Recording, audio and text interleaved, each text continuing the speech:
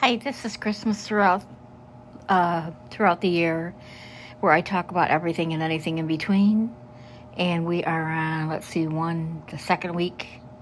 Actually, next week is Christmas, next Saturday. So maybe we're on the third week. I lost track of the weeks. So anyways, this is my first segment. I do 4 up until Christmas. After Christmas, I will drop off every 2 weeks and do 4.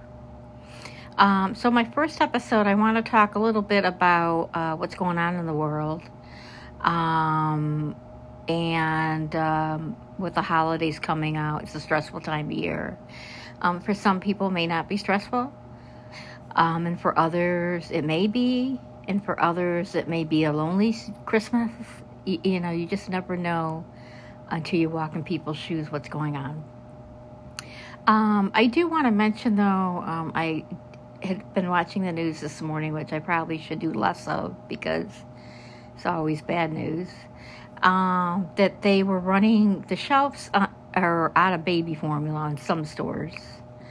And then they're running out of Motrin and Tylenol for children 5 and up and 5 and under. Don't just give them anything. They can't take adult medicine. Do not give them adult Tylenol or adult Motrin. That's not going to work. Call your family doctor and ask what you should do. And maybe if you can't find it, she can suggest some, or maybe in the offices they might have some. I don't know. I know they used to have samples of things, years ago. You'd go in there and they give you a sample or a couple. But just don't try to use your own judgment. You're not a doctor. Make sure you call your family physician and ask, what do I do here? For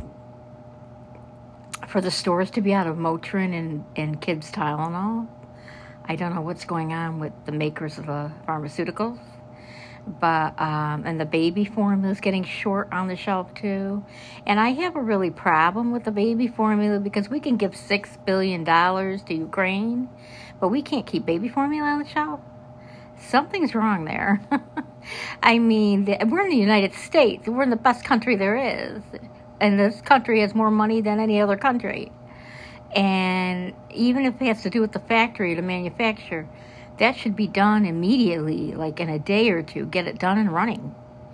Because you cannot serve babies a different formula than what they're having because of allergies, because of outbreaks, whatever. That's not the way to do it. Powder, like you go from ready to feed to powder. Some babies may not tolerate it,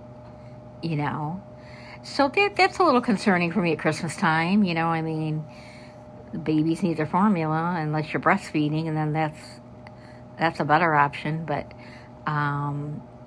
it's just up to the way the manufacturer gets it going as far as the baby formula. And this is the second time now this has happened. It happened like months back, and people were scrambling. They were bringing over the formula from other countries. People were scrambling. So be careful of that. It's just a heads up on the Motrin and the Tylenol for children. Read the ages on it, on the box. And don't try to calculate yourself.